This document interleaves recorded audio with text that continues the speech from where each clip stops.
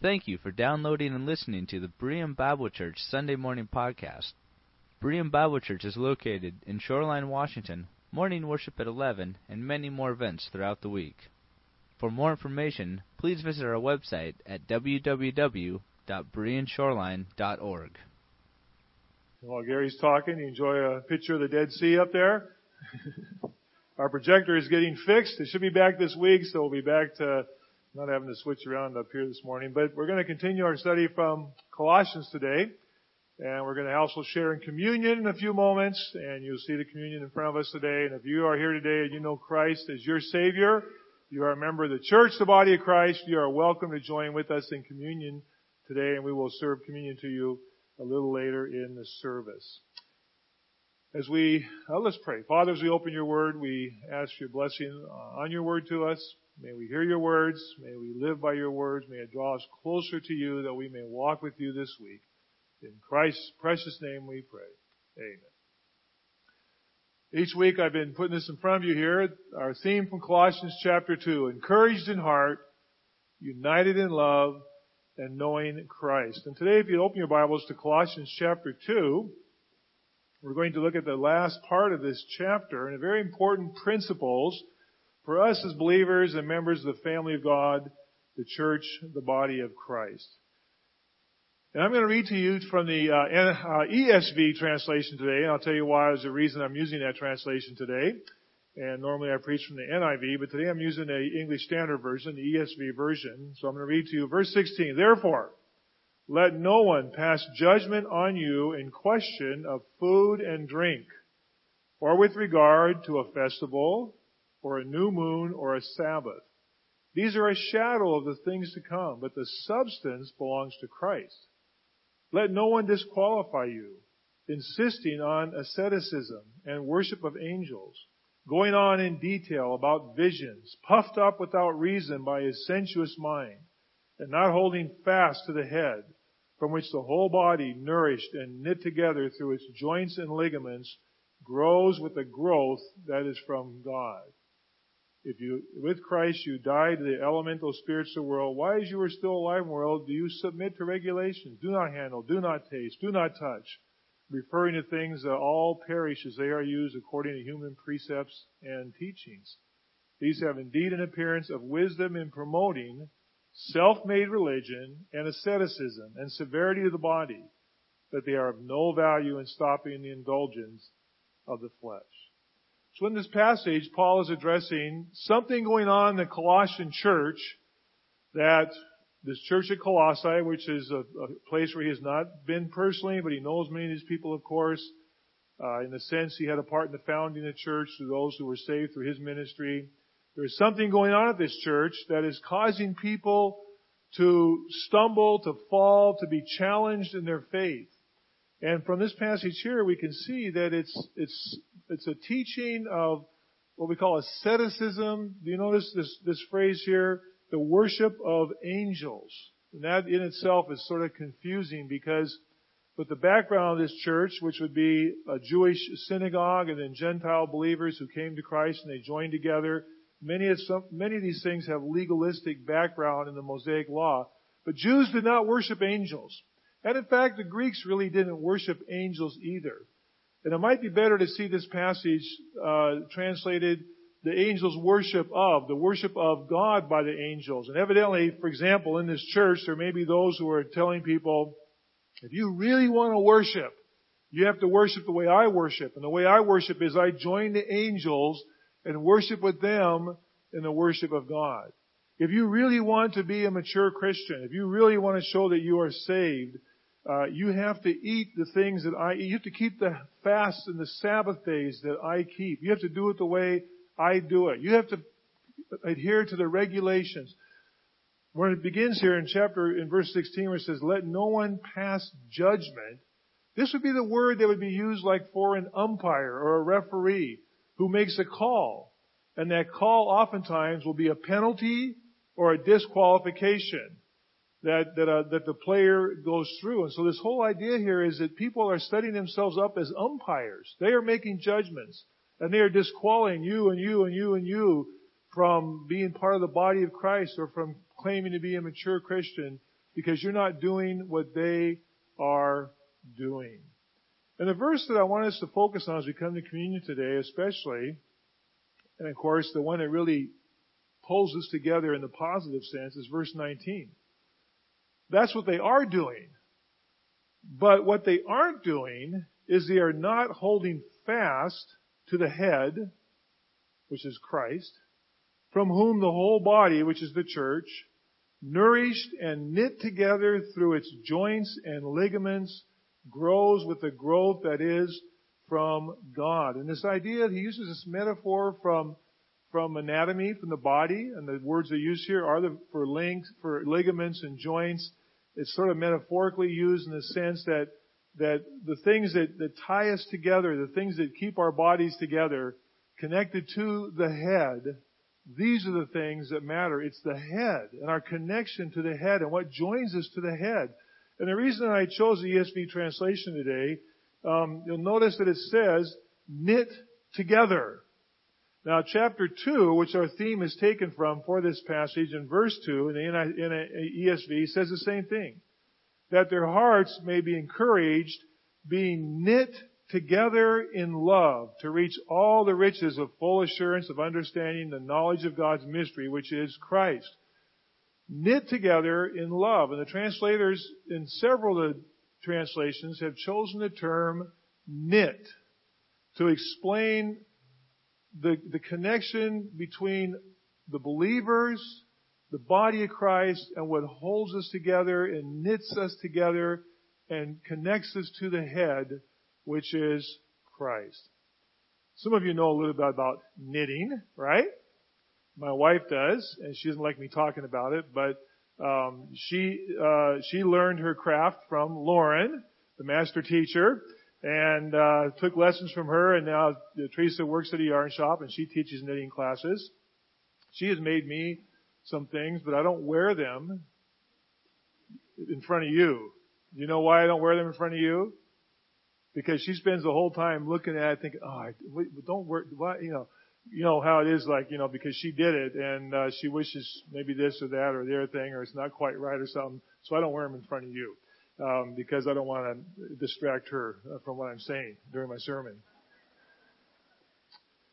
Knitting. What do you need for knitting? What? Oh, you weren't really supposed to answer, but I'm going to tell you, okay? All right, because that's not the first thing. But if Lauren said needles, then it is the first thing. So yeah. What do you need for you? You need yarn, right? This is not necessarily the right order, but you need the yarn. You need the material to knit with.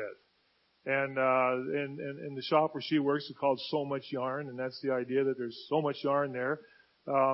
And like anybody who has a hobby, you probably have so much more than you need, right? And you have yarn. You need yarn to knit. Yarn that's been processed and colored, and sometimes you go to the state fairs and you watch the spinning wheels and the people doing all this, and think of the whole process of going from the animal to the wheel to what you buy off the shelf. You need needles. Now again, this is maybe not the right order, okay? But you need knitting needles.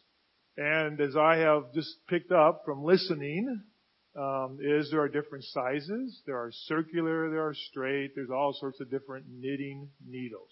Okay, that you use to knit with. And at some point, it's probably helpful to use a pattern. And I don't have my slide there, but I think it's over there somewhere. It's helpful to use a pattern because you could do it in your head and just start knitting. But even if the pattern is not in your head, right? And some of the patterns are very difficult, some are complicated, some are simple, but you need a pattern to knit with. And it's interesting to me that the Apostle Paul uses this concept here, which and several translators and then some of the Greek commentators make the same point, that this is a good translation. The word he uses here for putting together comes from the idea of knitting, of putting something together with effort and so on and to make the product, to make what you're going to produce with knitting. One thing about knitting is that one thing I really didn't pay much attention to until just this past week, actually.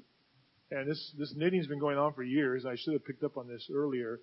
I should have picked up on it when every so often we'll come home like from church and a project got left out and it's all over the floor because our dog decided to help with the project, right? And it's all over the floor. And my wife was knitting a baby thing, I assume. And all of a sudden she said, "Oh, I've used the wrong size needle." I said, "Okay, well, just make an adjustment. You can't do that. You have to." She said, "I'll have to take it apart." And my mind is thinking, I've watched this, all this action, right, putting together. And my mind is thinking, that's going to be a lot of work taking that apart, right? That's how you put it together. That's how you're going to have to take it apart. And then I watched her take it apart, and she just took one of the yarn, the thread, the yarn, and just and took it apart. No wonder our dog can do it so easy. Just took it apart, just like that.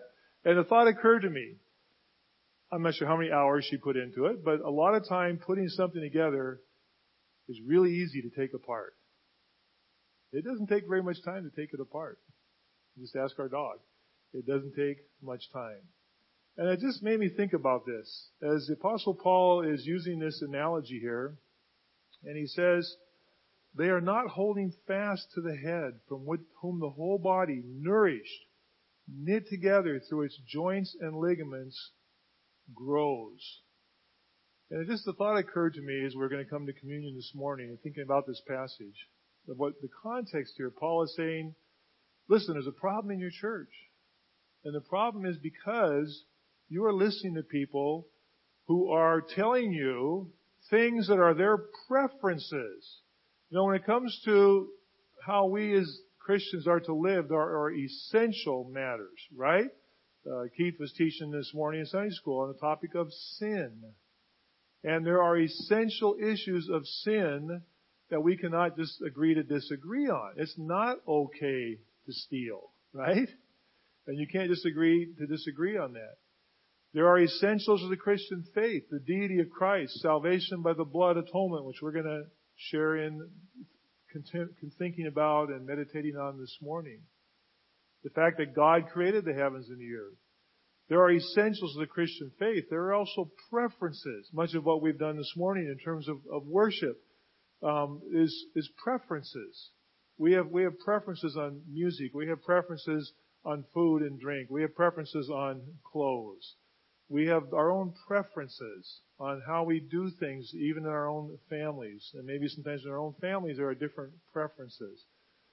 And the Apostle Paul is saying here that there is danger in your church of those imposing on you, for example, saying, if you really want to worship, you have to worship like I worship. We'll worship through the celebration of angels. There are others who are saying, you really have to fast. It's fine if people want to fast, but if I say to you, you have to fast if you are really going to be spiritual. You have to keep the Sabbath the way I keep it. You have to keep holidays and regulations the way I do, and it becomes very divisive. And then we read the passage this morning that Dwayne read us from Romans chapter 14, which is another passage which talks about relationships in the body of Christ. And in chapter 14, we have a whole section on how we as believers can affect other people, especially young or new believers, and confuse them by imposing our preferences upon them. And Paul said in verse 2, one person believes he may eat anything, while the weak person eats only vegetables. Let not the one who eats despise the one who abstains. Let not the one who abstains pass judgment on the one who eats, for God has welcomed him. When a person esteems one day better than another, each one should be convinced in his own mind. Verse 7, for none of us lives to himself and none of us dies to himself. And then he goes on to say this, verse 16, do not let what you regard as good be spoken of evil. For the kingdom of God is not a matter of eating and drinking, but of righteousness and peace and joy in the Holy Spirit. In verse 20, do not for the sake of food destroy the work of God. Everything is indeed clean, but it is wrong for anyone to make another stumble by what he eats. And so as we consider these passages, and I thought about this, how easy it is to take apart, a knitting project and end up all that work in the detail, but it's very easy to take it apart. You just take the thread, evidently, and start pulling it, and it comes apart. And the work that we as a church, and this is not, I'm not talking about our church, but the church, the body of Christ, and every congregation, the work that goes into unifying us, the things that we do together, the study of God's Word, the service, the social, the children's ministry, the youth work, all the things that we do together and all the effort and the energy and resources that go into it, it's very easy to take it apart. This is why a theme from this study is the unity that we are to have in love. What is it that takes apart? We have essentials for the church. Paul says, don't diminish Christ by forcing your preferences on others. Don't diminish Christ by forcing your preferences, what you prefer, that is not an essential matter, by forcing it on others and causing them to question their standing in God or causing division in a church or in a family. Paul says in Romans 14, don't let your preferences cause another person to stumble in their faith. You need a pattern. If you're going to have the yarn and the needles and you're going to make the final garment, you need a pattern. And the Bible tells us that our pattern is Jesus Christ. God has given us a pattern. What did Jesus Christ say? I did not come to be served. The Son of Man did not come to be served, but He came to serve. And God has called us to have that same attitude which was in Christ Jesus, who thought it not robbery to be equal with God, but became like us in all ways. Why? So that He might serve and draw us to God Himself through faith in Jesus Christ and His death on the cross at Calvary. Now I want to encourage us as a church family today, encourage myself and encourage you as we come to the communion table. We come here united. We are one. We do this together. Yes, you can do this by yourself. You can celebrate the Lord's table by yourself. But the church around the world has a history throughout the ages of coming together as a family, sharing the bread, sharing the cup as a reminder that we are one. And I just want to remind us today as we do so, that what can be done to unite us, to draw us together, can be easily undone very quickly. And it's become undone by us becoming very opinionated and very precise in what we believe our preferences are. And Paul says, no, if my preferences, the things that I prefer, if they're going to cause another person to stumble, I can do without those. I will sacrifice that. And my preferences, I must be careful. They are not scriptural. They are not biblical. To impose them on others can cause great damage. It's very easy to undo what has been done. We serve together, we work together, we love together, we share together, we give our resources together, we teach together, we lead together, and God is enabling us to continue to build up the body of Christ. These little children that went out here to pour our hearts and resources, to build them up as we watch them grow and serve Him. And God has called us today to be united in love so that what we do never will undo what God has called us. So as we come to the communion table this morning, united and our hearts knit together, God has intricately knit you together with one another. No matter, some of you are newer to our family, some have been here for many, many years. God is knitting us together for His glory, to be knit together to join the head, which is the head of the body, His church, so we can serve Him and love Him and be an example of His humility and service and love that He brought to this world through His death on the cross. I'm going to invite the elders to come forward this time. And we're going to share first together the bread today. Remember our Lord Jesus Christ, the night He was betrayed, He took that loaf of bread, He gathered His disciples, and He said to them, I have earnestly desired to eat this last meal with you. I have looked forward to this. He was not looking forward to the cross, but He was looking forward to this meal to eat with them. And He broke that bread and He gave it to them as a representation of His body, which was broken for them. And we're going to share this bread together. We're going to serve you the bread and ask that you just hold the bread until the elders come back, and we will all eat the bread together. The night our Lord was betrayed, Gospel of Luke, when the hour had come, he reclined at table and the apostles with him, and he said to them, I have earnestly desired to eat this Passover with you before I suffer. For I tell you, I will not eat it until it is fulfilled in the kingdom of God. It says he took bread, and when he had given thanks, he broke it, and he gave to them, saying, This is my body, which is given for you. Do this in remembrance of me. We have the advantage of knowing the rest of the story. These disciples at the time did not really know. You come and join us when we do the Living Last Supper on Palm Sunday evening and enter into that context. They didn't fully understand this until afterward. Because he passed that bread around and they each took a piece. It represented his body, which he sacrificed. He gave for their salvation and for ours.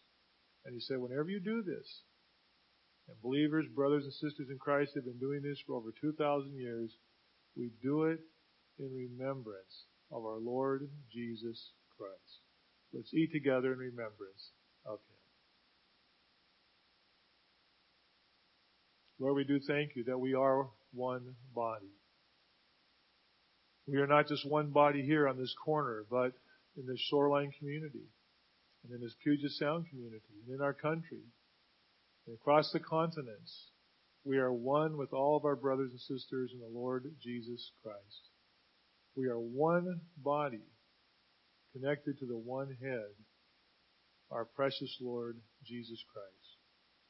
And it is good that we have gathered this Lord's Day, the first day of the week, Resurrection Day, to once again proclaim his death and his lordship over our lives, and that there is no other name under heaven by which anyone can be saved than that of Jesus Christ.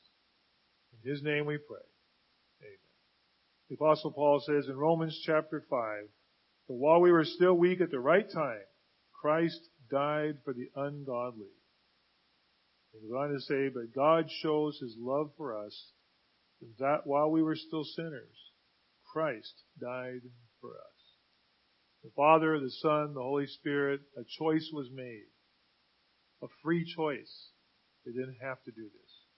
But they chose that the Son, Jesus Christ, would come to earth, live fully as a human, die in my place and yours on the cross of Calvary, and shed his blood. And they made a choice that we may have eternal life. And that free choice that the Trinity made has resulted in your freedom today. You are free from the bondage of sin. You are free to worship God and call him your Father. And we are free to be members of the church, the body of Christ. And we are free to follow his pattern and choose to be humble and to put others before ourselves, beginning in our own families. And with the family of God, we have that freedom to be humble people and to put others before ourselves. The Lord Jesus Christ said, in the night he was betrayed, he took the cup and he passed the cup around, gave each of them a portion of that drink and said, drink this. It is a reminder that this is the blood of the new covenant, which will be shed for you. And as often as you eat this bread and drink this cup, the Apostle Paul says, you do show forth the Lord's death until he comes again. Let's proclaim together that Jesus Christ died for you and for me, and that he is coming again. Let's drink together and hold the cup for a moment of prayer.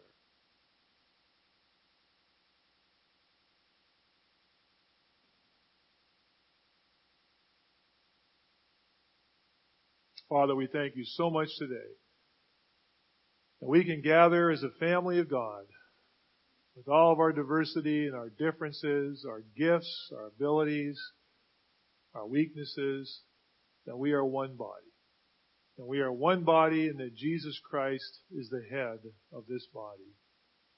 And Father, we thank you for the privilege of being a part of your work and for watching you knit us together through the power of the Holy Spirit, through the Word of God, through the presence of Jesus Christ, to draw us and to knit us and form us together as we continue to grow, to reach out to our neighbors and friends in our community and invite them to join us and be part of this wonderful body of Christ, to receive forgiveness for sins and eternal life. We thank you for that privilege, and we pray today that we will continue, each of us, to humble ourselves and put others first, that we might continue to show the pattern of our Savior, Jesus Christ, Lord of Lords, King of Kings, and our Savior. And we pray this in His name.